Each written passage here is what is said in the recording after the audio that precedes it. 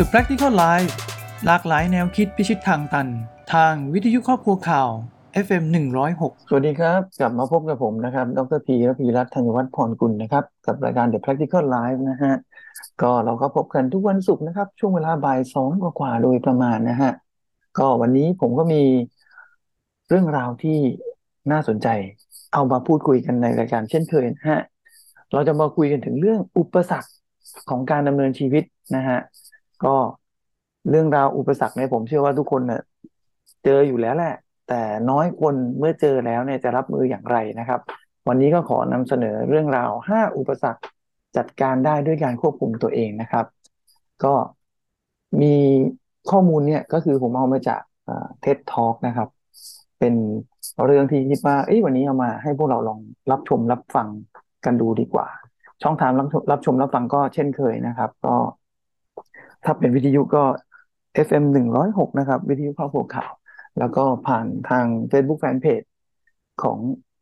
วิทยุข้อมูลข่าวสทเอฟเอ็ม106ได้เช่นเดียวกันนะก็คือ5อุปสรรคจัดการได้ด้วยการควบคุมตัวเองนะครับก็มีเรื่องเล่านะฮะจากมาสเตอร์ชีเฮงยี่นะครับเขาบอกว่ามีชายคนหนึ่งนะครับอาศัยอยู่ใกล้กับภูเขาตั้งงานภูเขาใหญ่เลยนะครับเขาก็เฝ้าสงสัยมาตลอดว่ามองขึ้นไปบนภูเขานะครับว่าเอ๊ะถ้า เขาได้ขึ้นไปบนยอดเขานั้นน่ะเขาจะเห็นอะไรบ้างนะครับจนในที่สุดเขาก็ตัดสินใจออกเดินทางนะครับในขณะที่ชายคนนี้กำลังเดินทางขึ้นภูเขากำลังเดินไปเขาก็ได้พบปะกับนักเดินทางคนหนึ่งที่กำลังเดินสวนทางลงมาจากเขานะครับเขาก็ได้ถามนักเดินทางคนนั้นว่าเฮ้ยเป็นไงบ้าง เส้นทางที่ขึ้นไปบนเขาแล้วภาพที่เห็นจากยอดเขาเป็นอย่างไรบ้างชายคนนั้นก็เล่าให้ฟังว่าเป็นอย่างนั้นอย่างนี้ไปนะครับเออแล้วก็โอ้โหพอได้ฟังปั๊บไอ้น้องคนนี้ได้ฟังปั๊บก็เอ้ยดูแล้วมันเหนื่อยนะเพราะว่าคนเนี้ยที่เขาเล่าให้เราฟังคนที่หนึ่งที่เล่าให้เราฟังเนี่ยบอกว่ามันใช้เวลาหลายวันเดินหลายกิโลนะครับอ่ะไม่เป็นไรเราก็ เดินต่อไปในที่สุดก็ไปเจอนักเดินทางคนที่สองคนที่หนึ่งตอบไปแล้วนะก็ถามคนที่สองอีกเหมือนกันว่าเฮ้ยเป็นยังไงบ้างคนที่สองก็เล่าอีกโหชีวิตต้องบู๊มากน้ำเนี่ยเอาไปไม่พอกินนะนู่นนี่นั่นก็ฟังคนที่สองเสร็จ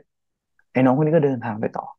แล้วก็เจอคนระหว่างทางไปเรื่อยๆถามไปเรื่อยๆจนถึงคนที่28 หลังจากจบคนที่30นะชายคนเนี้ยที่เคยมองยอดเขาแล้วที่เคยอยากปีนเขาตัดสินใจไม่ปีนแหละเลิกเพราะว่าได้ฟังเรื่องราวทั้งหมดของคน30 คนเกี่ยวกับยอดเขาอันนี้ในหลายรูปแบบในหลายเรื่องราวที่แตกต่างกันจนรู้สึกว่าเขาเข้าใจแล้วว่ายอดเขาที่นี่เมื่อขึ้นไปแล้วเขาจะเห็นอะไรจนเข้าใจแล้วว่าถ้าขึ้นไปแล้วมันจะลำบากยากเข็ญเช่นไหนสรุปก็ไม่ไปเลยเรื่องนี้นะฮะมันให้แง่คิดหลายอย่างกับผมเหมือนกันนะครับอันดับแรกนะฮะผมไม่แน่ใจว่าพวกเราฟังถ้าแบบสั้นๆแบบนี้ได้แง่คิดอะไรบ้างเรื่องของเรื่องก็คือประสบการณ์ของคนอื่นเนี่ยที่เล่าให้เราฟังอะยังไงมันก็ไม่เหมือนกับประสบการณ์ที่เราจะได้รับอย่างแน่นอน เพราะมุมมองความคิดของคนอื่นไม่มีทางเหมือนกับเราครับยิ่งเราถามคนอื่นมากมันก็ยิ่งทำให้เราเนี่ยเห็นอุปสรรคซึ่งเดิมเนี่ยเป็นอุปสรรคอันเล็กๆกลายเป็นอุปสรรคที่ใหญ่โตไปในทันทีกลายเป็นว่าการยิ่งถามคนอื่นการยิ่งขอความเห็นคนอื่นการให้คนอื่นเล่าเรื่องราวต่างๆอาจจะ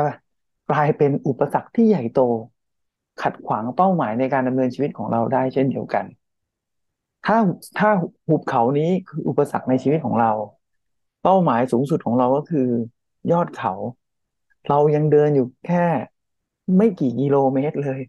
ที่ตีนเขา แต่ถามคนขอความเห็นคนตั้ง30 คนสุดท้ายอุปสรรคที่ว่าเล็กนิดเดียวมันจะกลายเป็นอุปสรรคที่ถาโถมมาจนเราสุดท้ายไม่ไปดีกว่านะครับนี่ก็เป็นเรื่องราวที่ผมว่าน่าสนใจแล้วก็มันเป็นเรื่องจริงที่สะท้อนให้เห็นว่าพี่ๆน้องๆเราเนี่ยที่ใช้ชีวิตอยู่ทุกวันเนี้ยนี่แหละครับอุปสรรคจริงๆเราเป็นคนสร้างมันขึ้นมาเองนะบางอย่างอุปสรรคมันไม่ได้ใหญ่ขนาดนั้นน่ะแต่การที่เราไปถามคนอื่นมากๆมันทำให้ของเข้าตัวได้นะครับ ก็หันหมันต้องกลับมาสำรวจตัวเองดีกว่านะครับผมว่าอย่างที่มาสเตอร์ชีเฮงยี่เขาบอกว่าการสำรวจและค้นพบตัวเองเนี่ยคือการเติมเต็มส่วนที่เราขาดหายไปนะครับความชัดเจนหมายถึงว่ายิ่งเรามองเห็นได้ชัดเจนเราก็จะเห็นจุดที่เราต้องปรับปรุงและแก้ไขนะครับและสิ่งเนี้ยมันคือสิ่งที่เราต้องหาเองนะครับเมื่อเราสามารถเห็นด้วยตาตัวเองได้อย่างชัดเจน คำพูดหรือประสบการณ์ที่ได้มาจากคนอื่นมันไม่จำเป็นอีกต่อไปนะครับไม่ว่าเราจะฟังใครอย่างไรนะครับการรับการรับประสบการณ์ด้วยการไปเจอด้วยตัวเองจะสร้างความชัดเจนให้กับตัวเองมากที่สุดเรามีความสามารถอยู่แล้วครับทุกคนมีความเก่งมีความฉลาดกันทุกคนอยู่แล้วเพียงแต่ว่าความรู้สึกหรือความไม่มั่นใจหรือความลังเลอะมันถูกสร้างขึ้นมาด้วยตัวเราเองด้วย จากทัศนคติของคนอื่นนั่นก็คือว่าถ้าเราลดนะครับจะบอกว่าเลิกมันก็คงไม่ไหวเนอะบางทีมันก็มีความหวั่นไหวบ้างใช่ไหมครับก็ลดบ้างก็ได้ไม่ต้องฟังว่าทางของคนอื่นหรือวิธีการของคนอื่นมันเหนื่อยหรือสบายมากแค่ไหนดีกว่านะฮะดันด้นลองดูด้วยการไปดูวิวจุดสูงสุดของภูเขาด้วยตัวเราเองและเราก็จะเป็นคนที่สามารถบรรยายความรู้สึกที่เราเห็นได้ด้วยตาตัวเองว่ามันคุ้มหรือไม่ถ้ามันขึ้นไปนะครับนี่คือเรื่องราวที่อยากจะหยิบยกมาให้เห็นนะแล้วก็เอ่อเรื่องความท้าทายเนี่ย5 อุปสรรคความท้าทายนะครับมันจะมาในรูปแบบที่เอ่อทั้งที่เรามองเห็นชัดเจนแล้วก็ที่เรามองเห็นไม่ชัดเจนนะครับโดยทาง มาสเตอร์ชีเฮงยี่เนี่ยเขาบอกว่า อุปสรรคเนี่ย5 ตัวเนี้ยตัวแรกก็คือเรื่องของความต้องการทางอารมณ์นะฮะเขาบอกว่าความต้องการทางอารมณ์เนี่ยจะเกิดขึ้นเมื่อเราเริ่มมีความสนใจเริ่มมีความใส่ใจกับบางสิ่งบางอย่างเป็นความต้องการเชิงบวกนะครับซึ่งเมื่อไหร่ที่เรามีความต้องการทางอารมณ์เชิงบวกเนี่ยมันจะเปิดประตูทั้ง5 บานในร่างกายของเราไม่ว่าจะเป็นเรื่องของการได้ยิน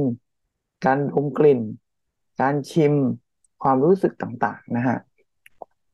ยกตัวอย่างเขาบอกนะถ้าเกิดเราเดินขึ้นไปบนเขาเราพบร้านอาหารตกแต่งสวยงามผู้คนเข้าไปรับประทานอาหารก็ดูดีกลิ่นอาหารหอมหวนเชิญชวนให้เราเข้าไปอยากไปใช้บริการแต่ถ้าเกิดเราก้าวไปในร้านนั้นน่ะแสดงว่าเราหลงทางแล้วนะเพราะอะไร เราต้องการเป้าหมายคือขึ้นเขาใช่ไหมแต่ระหว่างทางมันมีร้านอาหารที่น่ากินมากเห็นคนอื่นเข้าไปกินกลิ่นอาหารมันโชยมาแต่แบบเตะจมูกอย่างเงี้ยถ้าเราหลงเข้าไปปุ๊บแล้วอยู่นานก็หลงทางละหรือทำให้เราไปถึงเป้าหมายช้าลงนะครับอุปสรรคอันที่สองก็คือความประสงค์ร้ายความประสงค์ร้ายเนี่ยมันเกิดจากภาวะอารมณ์เชิงลบ ก็คือเกิดจากการปฏิเสธความไม่ชอบความเกลียดชังเช่นเมื่อเรากำลังเดินขึ้นภูเขาปรากฏว่าฝนตกหนักเหลือเกินซึ่งเราอาจจะไม่ชอบเดินบนท้องถนนที่มันเฉอะแฉะแล้วมันเป็นหลุมเป็นบ่อเป็นโคลนใช่ไหมฮะการเดินทางมันก็เลยไม่ราบรื่นซึ่งพอเราเจอแบบเนี้ยกับสิ่งที่เราไม่ชอบมันก็มีโอกาสสูงมาก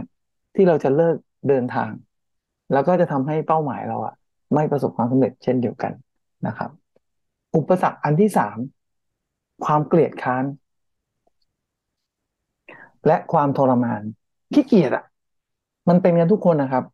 แล้วก็เหนื่อยล้าทรมานมันจะทำให้เราขาดแรงจูงใจเพื่อจะไปต่อเช่นเหนื่อยมากเดินมากแล้วก็เหนื่อยรู้สึกขาดแรงบันดาลใจขาดพลังงานนะฮะมันก็แสดงออกในการที่ขี้เกียจไม่อยากจะทำอะไรนะครับก็เขาบอกว่าความเกลียดค้านมันเหมือนเปรียบเสมือนคุก หรือกับดักเป็นหลุมที่กักขังให้เราเนี่ยไม่ ไม่สามารถเดินต่อไปได้นะครับอันนี้ก็จะเป็นอีกอุปสรรคหนึ่งเหมือนกันนะครับเรื่องของคุกหรือหลุมหรือบ่อเนี่ยไม่มีใครยื่นมือให้เราลุกขึ้นมาได้มันอยู่ที่เราครับต้องเดินหน้าแล้วก็ลุกขึ้นไปเองนะฮะอุปสรรคอันที่สี่ก็คือเรื่องของความกระสับกระส่ายเกิดจากความไม่นิ่งอะของจิตใจและร่างกายเราเองพอเราไม่สงบปุ๊บมันก็จะเกิดอาการวอกแวกได้ ใจสมองสติมันก็อยู่ไม่นิ่งนะครับเขาจะคอยแวะเวียนไปคิดแต่เรื่องในอดีตหรือเรื่องที่ผ่านไปแล้วที่เราไม่สามารถกลับมาแก้ไขได้นะครับหรือบางทีก็คิดมากเลยเถิดไปถึงอนาคตที่ยังมาไม่ถึงคิดไปเองจนมันอาจจะทำให้เราเหนื่อยไปเองนะครับแล้วก็จิตใจพอมันกระสับกระส่ายมันก็จะทำให้เป้าหมายที่เราอยากจะไปเนี่ยมันก็ลางเลือนสุดท้ายก็มองไม่เห็นไปนะครับ อุปสรรคอันที่ห้าตัวสุดท้ายก็คือเรื่องของความสงสัยความสงสัยเนี่ยเกิดขึ้นเมื่อจิตใจของเราไม่มีความแน่วแน่หรือแน่นอนเช่นเราบอกว่าเราอยากจะเดินขึ้นเขาไปถึงยอดเขาแต่เรากลับแกว่งสงสัยไปเรื่อยเอ๊ะถ้าเดินไม่ถึงแล้วจะเป็นยังไงถ้าเดินไปแล้วจะเจอหลุมจะเป็นยังไงถ้าเดินไปแล้วเกิดไปเจอคนบาดเจ็บล้มตายเราจะเป็นยังไงคิดคิดไปเรื่อยคิดไปแล้วก็เดินไปแล้วถ้าเราไปแล้วคนอื่นจะคิดกับเรายังไงเนี่ย กลายเป็นว่ามันก็ความสงสัยพอมีมากเกินไปก็คือความมุ่งมั่นความทะเยอทะยานมันก็จะเริ่มลดลงตามสัดส่วนของความสงสัยที่มีมากขึ้นสงสัยแบบไม่มีประโยชน์แบบเนี้ยมันจะทำให้เราหยุดแทนที่จะเดินไปต่อนะครับนี่ก็เป็นห้าอุปสรรคที่เขาที่มาสเตอร์ชีเฮงยี่นะครับแกเป็นพระวัดเส้าหลินเนาะแกก็พูดถูกต้องนั่นแหละซึ่งผมมองว่าทั้งห้าตัวเนี่ย ในชีวิตของพวกเราทุกคนน่ะมีอุปสรรคเหล่านี้ไม่มากก็น้อยนะครับก็เมื่อเรารู้แล้วเนี่ยถ้าเรามีอุปสรรคทั้งห้าตัวนี้นะครับก็หวังว่าเราจะไม่ใช่ในคราวเดียวกันมีทั้งห้าตัวนะอาจจะมีตัวใดตัวหนึ่งมีมากมีน้อยขึ้นอยู่กับช่วงเวลานะครับก็แกก็บอกว่าให้รู้ไว้นะครับว่าถ้าเราเนี่ยไม่หาวิธีการกำจัดมันทิ้งไปมันก็จะสร้างความขุ่นมัวนะครับในจิตใจของเราแล้วก็ถ้าหาก ยอดเขาคือเป้าหมายของการดำเนินชีวิตอุปสรรคทั้งห้าตัวนี้ก็เปรียบเสมือนเมฆหมอกนะครับหรืออุทกภัยหรือวาตภัยนะครับทางความคิดที่เราสร้างขึ้นมามันก็จะทำให้เราไม่สามารถมองเห็นเป้าหมายที่เราอยากไปได้นะครับส่วนวิธีการสิ่งที่จะช่วยขจัดมันออกไปก็คือการรับรู้การยอมรับการตรวจสอบตัวเองนะครับแล้วว่าไม่ว่าเราจะเกิดเหตุการณ์อะไรก็แล้วแต่จิตใจจะหวั่นไหวอย่างไรนะครับ ให้ยอมรับแล้วก็ค้นหาตัวเองแล้วก็ทำความเข้าใจว่าสิ่งต่างๆที่มันเกิดขึ้นเนี่ยเป็นเพราะมันเป็นแบบนั้นนั่นแหละหยุดเปรียบเทียบตัวเองกับคนอื่นหยุดเอาคนอื่นมาเปรียบเทียบกับตัวเองนะครับยอมรับแล้วก็ปล่อยมันไปแล้วก็เดินหน้าด้วยจังหวะแล้วก็วิถีวิถีทางที่ตัวเองรู้สึกทำแล้วสบายใจนั่นเองนะครับก็ ทุกอย่างมันก็จะไปต่อได้นะครับเพราะชีวิตของแต่ละคนเนี่ยผมก็เชื่อตามที่ที่เขาว่านะครับว่าเรามีเอกลักษณ์ไม่เหมือนกันอ่ะเรามีความสามารถที่มันเฉพาะตัวแตกต่างกันไปดังนั้นความโดดเด่นความแตกต่างของเราเนี่ยมันก็เป็นรูปแบบของเราการจะเดินทางขึ้นเขาการจะแก้ปัญหาหรือการจะผ่านอุปสรรคมันก็ต้องมาจากความสามารถเฉพาะตัวของเราเอกลักษณ์ของตัวเรานั่นเองนะครับ ดังนั้นเส้นทางของการขึ้นเขาของเราแต่ละคนมันย่อมออกมาไม่เหมือนกันความสุขบนยอดเขานิยามของความสำเร็จเมื่อไปถึงบนยอดเขาเราก็ต่างกันเช่นเดียวกันหากเราสามารถลดละเลิกการเปรียบเทียบการรับฟังความคิดเห็นของคนอื่นแล้วก็เลิกหวั่นไหวไปกับสังคมที่โอบล้อม สร้างมาตรฐานมากดดันชีวิตเรา ถ้าเราทำได้ ผมเชื่อว่าเราก็มีความสุขตั้งแต่วินาทีแรกที่เราเริ่มต้นเดินทางไปหาเป้าหมายด้วยวิธีการในแบบฉบับของตัวเราเองแล้วนะครับตอนนี้ก็เป็นเรื่องราวทั้งหมดของรายการประจำวันศุกร์นี้นะครับขอให้มีความสุขทุกคนนะครับและเจอเส้นทางในแบบฉบับของตัวเองกันนะครับวันนี้ลาไปก่อนสวัสดีครับ